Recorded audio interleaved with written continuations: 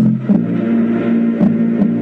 of the news this evening is speculation concerning the real facts behind the Department of Health announcement about a radioactive spill supposed to have occurred yesterday at the state nuclear plant. I know what you're thinking. Mine's bigger than yours, right? It's not fair. Throw it away. All right?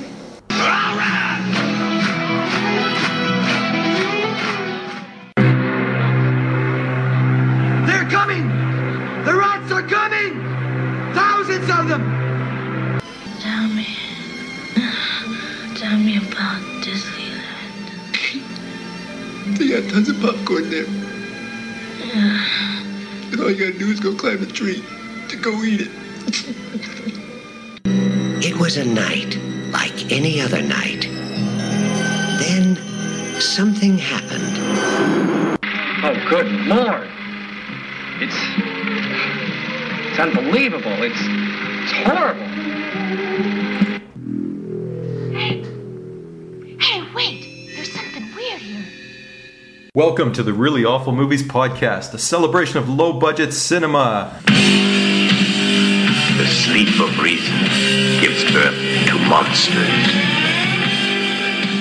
Hi, my name's Chris, and along with Jeff, we're bringing you the very best and worst of horror, sci-fi, post-apocalyptic wasteland, kung fu, and women in prison movies from the 1960s to today. Check us out at reallyawfulmovies.com, part of the Crypt TV family.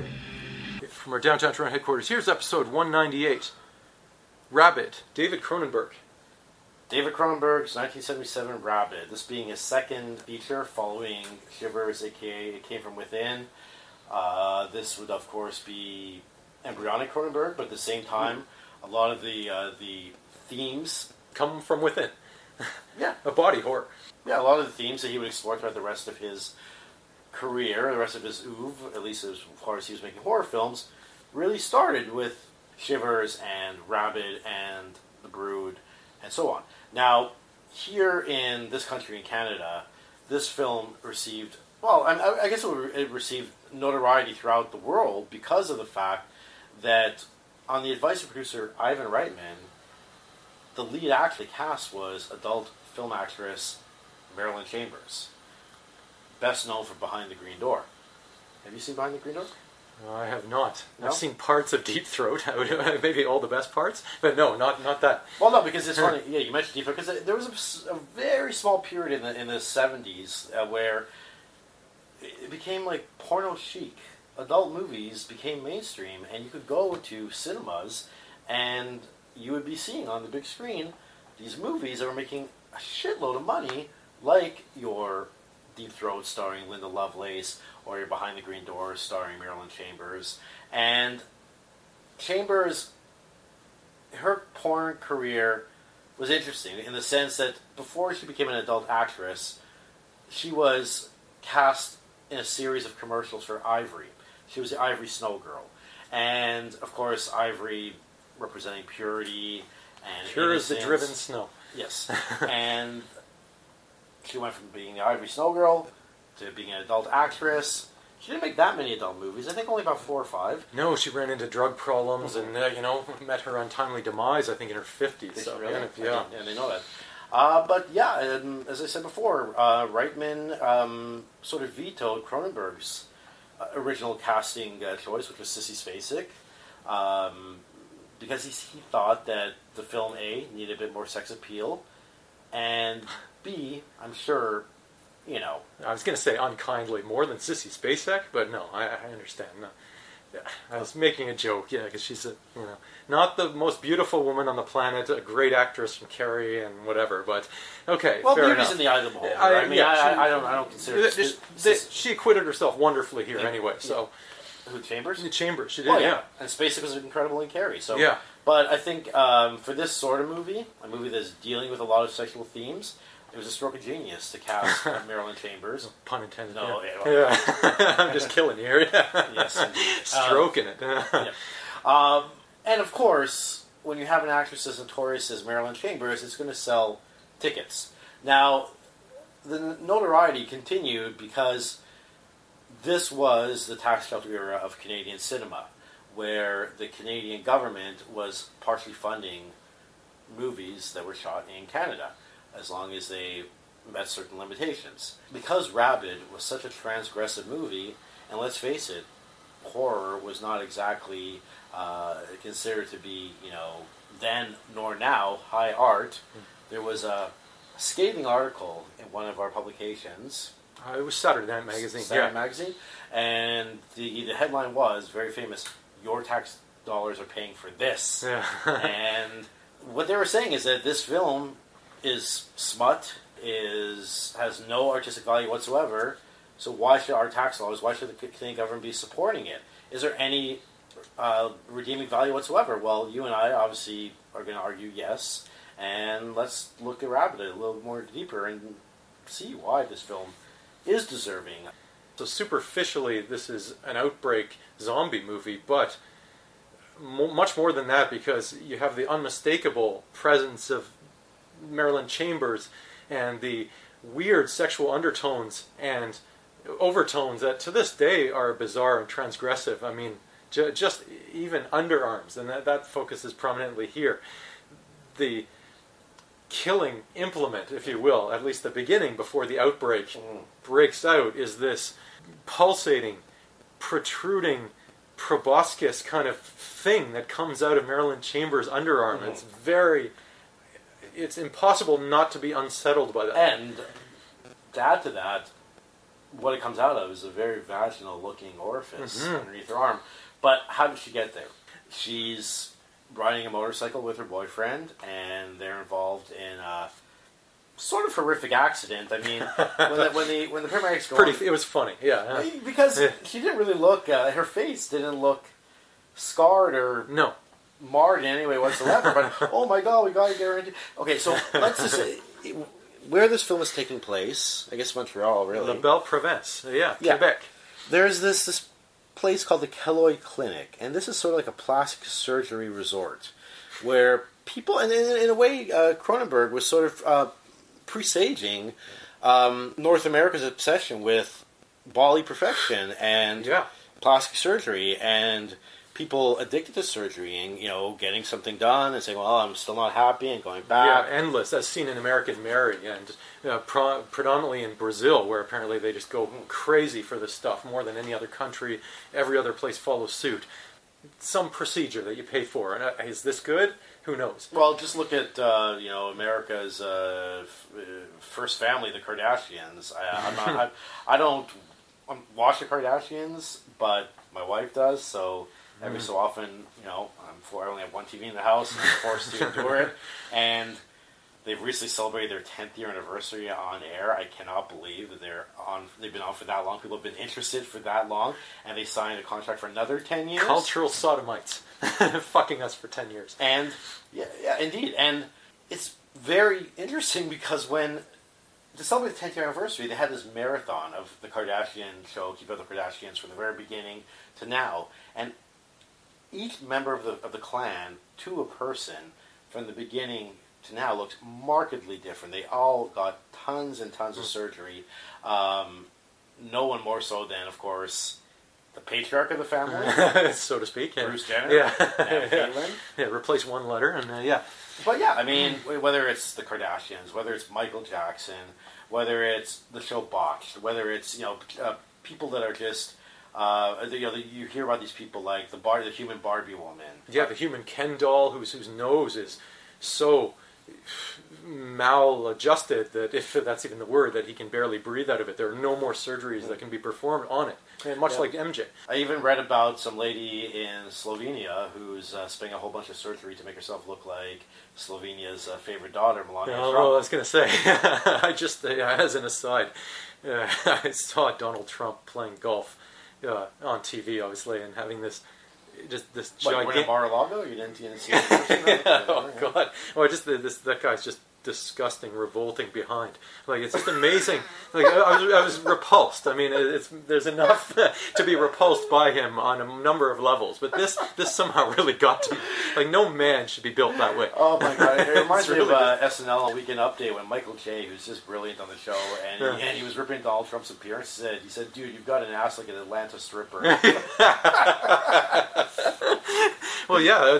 That's the body part that's become en vogue to manipulate. I mean, it's almost like baboon territory. It's like, are we reverting back to some sort of primordial, bizarre sexuality that's become the focal point for our vision? So, but the keloid clinic specializes in a form of skin graft, and they're not really equipped to deal with trauma and car crashes. So this is kind of ambiguous. There's no other hospital in the area. No. So in the world of Rabid, it's like this surgery resort is pretty much it. Yeah. So if you need emergency medical attention, you're going to the chopper. You're going to the keloid clinic, and they ended up taking Rose. They ended up taking Rose, Marilyn Chambers' character, bringing her in. Yeah, and treating her for, severe trauma, head injuries for a motorcycle accident / fire. This is a research facility. They're known for the skin grafts. They're not equipped to handle this stuff, so they do the best they can. They get all kitted up. They treat her at their makeshift ER. But beyond that, there's sinister machinations afoot, because Dr. Keloid, of whom the clinic is named after, he's using her as a subject. He wants to experiment on her. And again, it wasn't quite the... Yeah, but he's got some black market investors that are involved in some weird nefarious goings-on. They wanted to franchise the Keloid Clinic. At one point, they said, we want to make it into the Colonel Sanders of plastic surgery. Yeah, and this stuff hasn't been rigorously tested by the FDA or Health Canada. So yeah, this is obviously a very shady business. And I don't think it's an accident that the word graft has a double entendre, meaning someone who's scamming something. Like, you're on the graft, someone who's... I mean, I think that was intentional, maybe not. I mean, I like to think everything Cronenberg does is highly intentional. I mean, hell, there's a brief snippet of a Carrie poster in one of the scenes, so a little nod to Sissy Spacek maybe, but this guy is like everything to a finer, like the mise en scène, everything to a point. So I'd like to think this was in his mind, but yeah, like any good sci-fi horror, this procedure has not been rigorously tested, and there are terrible side effects. Well, you mentioned that it sort of becomes an outbreak movie, and this is not my first viewing. I've seen this before, but as I revisited for the podcast, and I'm watching it, especially near the end of the movie, I'm thinking to myself, man, Chris must be loving this, because it's everything he loves: the hazmat suits, exactly. the NBC suits, the viral outbreak. And the stuff that really gets to me as a hypochondriac. I can't, and that's why I gravitate to it. The horror within versus without, or inside, interior, exterior. It's almost like an allegory for film shots, interior, exterior. The stuff that comes from the body really fucks me up, because I could always feel like I can run away from someone with a knife, but there's nowhere to run to, nowhere to hide. Like if your body turns on you, there's nothing scarier than your body turning on you. Yeah. Whether it's disease, be it cancer, be it HIV, be it what have you. Right now I have a bit of a cold, and I feel betrayed by my own body, because I don't feel good. And illness is scary. You know, as human beings, we want to hold utmost control, and we try to eat healthy, we try and take vitamins, we try and exercise. But if your body says, hey, you know what, this cell is going to mutate and become cancerous and start infecting other cells, there's nothing. It's just, our bodies are... it's amazing. Like, our bodies are ticking time bombs, and it's actually quite amazing that our immune systems work as well as they do, because every single day we're bombarded with so many germs, so many... pathogens, so many things that should make us completely ill all the time, and yet somehow we have this wonderful immune system that manages to fight it off. But every so often, something will slip through. So I got a cold now, something slipped through, I feel betrayed by my body. It's terrifying.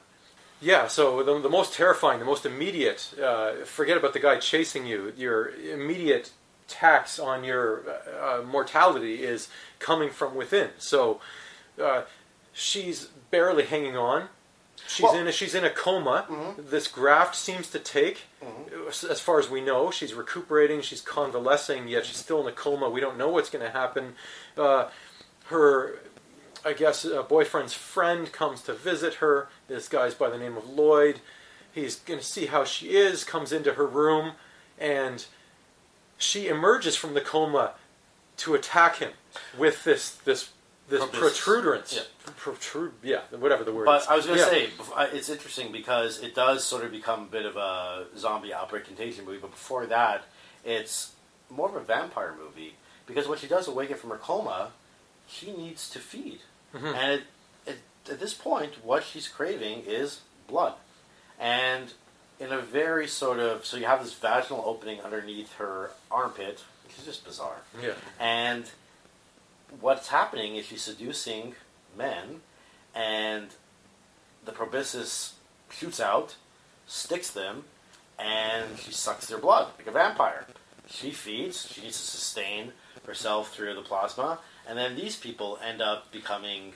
I mean, it's an STD analogy, in the sense that it's a very sexual penetration, and then they end up becoming sick, and they end up infecting other people, and on and on and on it goes. I was going to say, the vector of transmission is saliva, which, yes, so the STD analogy really holds. And when she transmits it to poor Lloyd, Lloyd has no recollection of the event, and he gets treated himself, and there's a grotesque wound that's under his armpit that he breaks out and that will not clot. So he's got this gross wound, and so there's this constant side body armpit thing, and that's really gross how they're looking at it. They're trying to treat him. He leaves the hospital, she leaves the hospital, and your two vectors are there transmitting this virus to rural Quebec. As she leaves via hitchhiking, he goes by cab. He wigs out in the back of the cab, bites the cab driver. She attacks the kindly trucker, and here we have a contagion movie. And as this progresses, this is pretty much your standard thing where you have the expert called in, who's Dr. Lapointe, I believe, who talks about the incubation period and likens it to the film's title. It's rabies, essentially. They've seen nothing like it. And he actually mentioned swine flu, which I thought was wild, because in the 70s, swine flu was a nothing. It was just this fringe, weird little thing, and then a few years back it became a big thing. So that was really prescient and really cool. So Lapointe is trying to put out the word. He's on the evening news in hilarious fashion. They're asking him what can be done. Nothing. Just don't let them bite you, he says in his Quebecois accent. What can you do? So the populace is afflicted by this, and these beings get affected, and they become rabid, and they bite and transmit, and this stuff is sent all over Quebec again. There's a fantastic scene in a diner where one of the afflicted patrons needs to feed. It says, "I must feed," and grabs the sandwich from the guy sitting next to him at the counter, and then attacks the server, and there's just lots of fantastic carnage. But ultimately, what this does become is, again, how do we contain this outbreak? How do we restore Montreal to a sense of normalcy? How do we prevent this from spreading throughout the rest of the country? And martial law is ultimately declared in Quebec. And now we get to talk arcane Canadian politics? The FLQ? The FLQ. Yeah, go for it, Okay. Well, 5 years prior to this film being filmed, there was an infamous incident where martial law was declared in Canada by the father of our current Prime Minister, who was Pierre Trudeau at the time. And there was a cabinet minister, let's just say a high-ranking political official, who was kidnapped and murdered in the back of a car by this weird Marxist group. Well, they're a French terrorist group that... they're almost European in style. Did they want, weren't they militant, French, etc.? Yeah, they're kind of an anarchist, kind of communist, kind of weird, almost Italian-type group. And I didn't even know we had this kind of thing in Canada. But at the time, he imposed the War Measures Act, and his famous quote in front of our Parliament building are you going to like call in the military? Are you going to impose martial law? And he says, what are you going to do? And he just says, like, just watch me. Like, I'll do whatever it takes. And a lot of people took umbrage with this because it was a major civil liberties overreach at the time. I think now it might have been a little more accepted because of terrorism, but at the time, just one person killed. I mean, it seems, I don't want to dismiss it, but again, this was an undercurrent of this film because martial law was imposed, and this is probably the audience in Quebec would have still resonated with them as with the rest of Canada. So that was a really weird thing to see that I didn't pick up on as I first saw this. So that was really cool. So there's a lot going on in this movie. Some of it being very prescient, some of it being very evocative, like with the martial law being declared in Montreal. But yeah, you got the plastic surgery addicts, because at this resort you got people coming back going, oh, what are you getting done this time? What are you getting done this? You have the hubris of the doctors who, oh, we're going to try this, and we're going to use this person as our subject, and we're going to perform some clandestine experiment, and it's for the betterment of mankind, and of course that goes awry.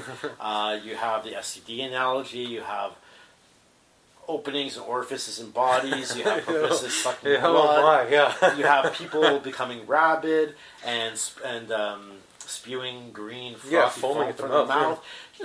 And then it's at the very end of it all. I mean, in many ways, it's sort of kind of remind me a bit of George Romero's The Crazies, but just how they dealt with those.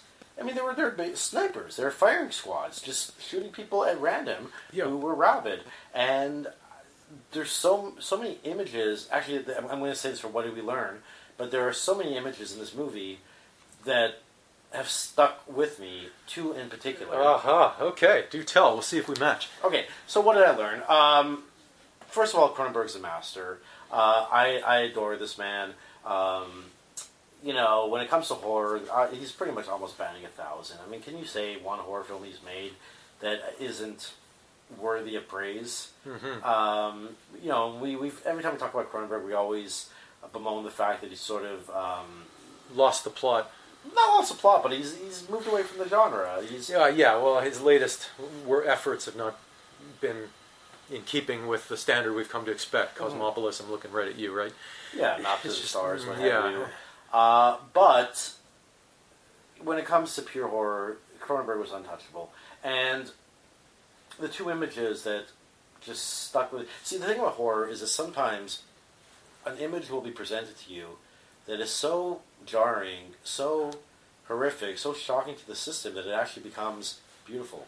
It becomes sublime. And, I mean, this is a very famous image because it's on a lot of the posters, promotional material, but the woman in the freezer. Yes. That was incredible. One of the victims of Rose was placed within a freezer, and when they open up the door, and she's there, covered in ice, and just completely frozen. This is not fucking Disney, let it go. This is something else. This is very, very disturbing, interesting, beautiful. There's that image. The other image that stuck with me is near the end of the movie when everything is sort of going back to normal, but they're still trying to dispose of those that are afflicted, and how they do it. I mean, talk about not having any respect for the dead. They're picking them up off the street, throwing them in the back of garbage trucks, and compressing them as if they're just, yesterday's newspaper, what have you. And these are human beings. So, again, I don't know what Cronenberg was trying to say about that, but it was extremely shocking and extremely just mesmerizing. Wonderful. I was going to segue into what I've learned as well with, I'm a bit of a hypochondriac and a bit of a neat freak, and seeing images of something that's supposed to be sanitary and sanitized. The ER, when Dr. Keloid eventually gets bitten and goes haywire, and he's got these scissors, and he snips like one of his attending nurses' finger off. I was just squirming. Now at that one. Was he running with those scissors? That would have been really bad. Oh my god. Okay, go on. Sorry. And then the other one was... It's my turn to make this No, that's an Augustine Burroughs book, wasn't it? Running with Scissors. And the other one was when the snipers are, again, out in the streets of Montreal, they shoot one of the afflicted off a windshield. and one of the government officials just comes by with like a spray and sprays down the windshield as if you're at a car wash. Yeah. And I was just like, I found that just so unsettling. Like, I found that just awful. It was so clinical. Yeah, clinical. That's the word. Mm-hmm. Yeah, like and. It was just procedural. There was and that's that David Cronenberg's been attacked with. Mm-hmm. His movies are too cold and too clinical. Well, The Frozen Woman and the clinical nature of the fact that the film was set in a fucking clinic. But I was also going to say, like, as an analog to the interior horror, I love the interior shots of the hospital interiors. Because, like, I felt this like grim sense of claustrophobia in these narrow hallways. Like, there's something about his movies that just make you feel like tight and odd. There's something off-putting about them, even if you didn't have like someone's fingers being snipped off or a proboscis shoved into somebody's eye. Like, there's something tight. Like, the camera zooms in too close. There's something about it that I find unsettling. And even the exterior shots.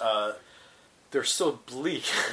Overcast. This must have been shot in late fall, early winter. That's apparently when these films got funded. So that's when they would go into production. I just learned this about the tax shelter movies. That's why they were frequently in October or in April. Like, Quebec is not a pleasant place to be in these times. So they have these just austere images in the middle of nowhere. Gray skies. Oh my God, yeah. There wasn't one ray of sunshine, both literally and metaphorically. That's true. Within this entire movie. So, star rating?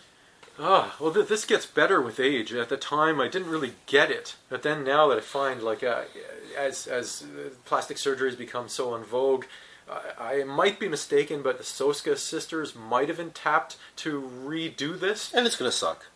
I don't know where that production stands, but they have a good track record in dealing with the subject matter, but I think that's been done with American Mary. I don't think they could go beyond that. That's pretty awesome, that movie. I feel personally that the Soska sisters are so overrated. American Mary was sublime, I thought, yeah. But everything they've done since has been absolute shit. Yeah. And, you know, when you say track record, to me a track record means only more than one. And another person I think of when I think of the Soska sisters is David's son Brandon. He made a very unique Cronenbergian film. Well, he is Cronenberg. Called Antiviral. He comes by his name, honestly. Yeah, exactly. Great movie. Which came out a number of years ago, maybe 5 years ago, and he has yet to release a follow-up. We haven't heard a peep from him since. And the Soska sisters, maybe they're attached to a remake of this movie, but I just can't. I don't know. I've yet to see them follow up on the promise that they showed in American Mary. So all these people, they seem to have a very unique fan base, almost like a cult around them. I guess because they're twins and they're sisters and they're female and whatnot, which is great. But you know what? Until they make another feature that's not a crappy sequel to a slasher starring, a movie with a wrestler, Kane, See No Evil 2 or whatever they had, that was awful. The first one was better. And just to kind of go full circle, the first one was actually directed by somebody who was most known for directing adult films before he directed the first See No Evil with Kane from the WWE. And then they made some other movies for WWE Studios. One was a straight-ahead action movie starring The Big Show. I mean, I don't know. I don't have any hope whatsoever for this remake of Rabid. I don't think any of Cronenberg's films need to be remade, frankly. No, I agree. And this, I wouldn't. It's a tough one. How you would rank the different films. I mean, they're almost like, picking from amongst your children, but maybe I would, just for the audacity of Scanners, I'd put that maybe ahead of this, but I mean, Shivers just shivered me timbers, to put it that way, but, and Videodrome I have a real soft spot for. I was going to say, for me, because I worked in media for a long time, and that really affects me as well. But when it comes to Cronenberg, Videodrome is my absolute favorite. Unfortunately, it's, the fact, you watch the movie, you love a movie, then the actor ends up going off the rails. Or the technology just becomes it just disappears, and it's still with us, but when you specifically tie yourself to VHS, then it's like okay. But there's a lot of McLuhan-esque stuff that can apply to multimedia. It still seems timeless to me. I mean, I don't care if it's a VHS, I don't care if it's a DVD, I don't care if it's a Blu-ray, I don't care if it's a digital download. It's audacious, incredible, impressive filmmaking. Yeah, the Dead Zone even impressed me just tremendously upon revisiting. So I don't even know where to put these in what order. How can you? But yeah, I think Videodrome was by far my favorite. I even like, things like Naked Lunch, Dead Ringers, even Madame Butterfly. I mean, these are, maybe that's not so much horror, but they're just amazing films. Cronenberg is incredible. But we've lauded Cronenberg so many times on this podcast, and we're so proud that our country produced such an incredible horror filmmaker. But beyond that, just looking at Rabid, what star rating do you give it? I'm going to say 4. And I really think the low-budget, austere, sort of bleak look of the picture really serves it well in retrospect. So yeah, 4 for me. I just love it. Fantastic. Yourself? Yeah, I'm going to go with 4. I mean, I could maybe say quibble with this or that, and maybe some of the pacing was a little bit slow here and there, and say it's 3 3/4. But you know what? Forget it. As a whole, it's pretty fucking brilliant. I'm going to give it 4 stars. And be sure to check out our 4-star website, www.reallyawfulmovies.com, and episodes of the show uploaded every 2 weeks for your listening enjoyment. And we will talk to you soon. Listening edification. Yes. Take care.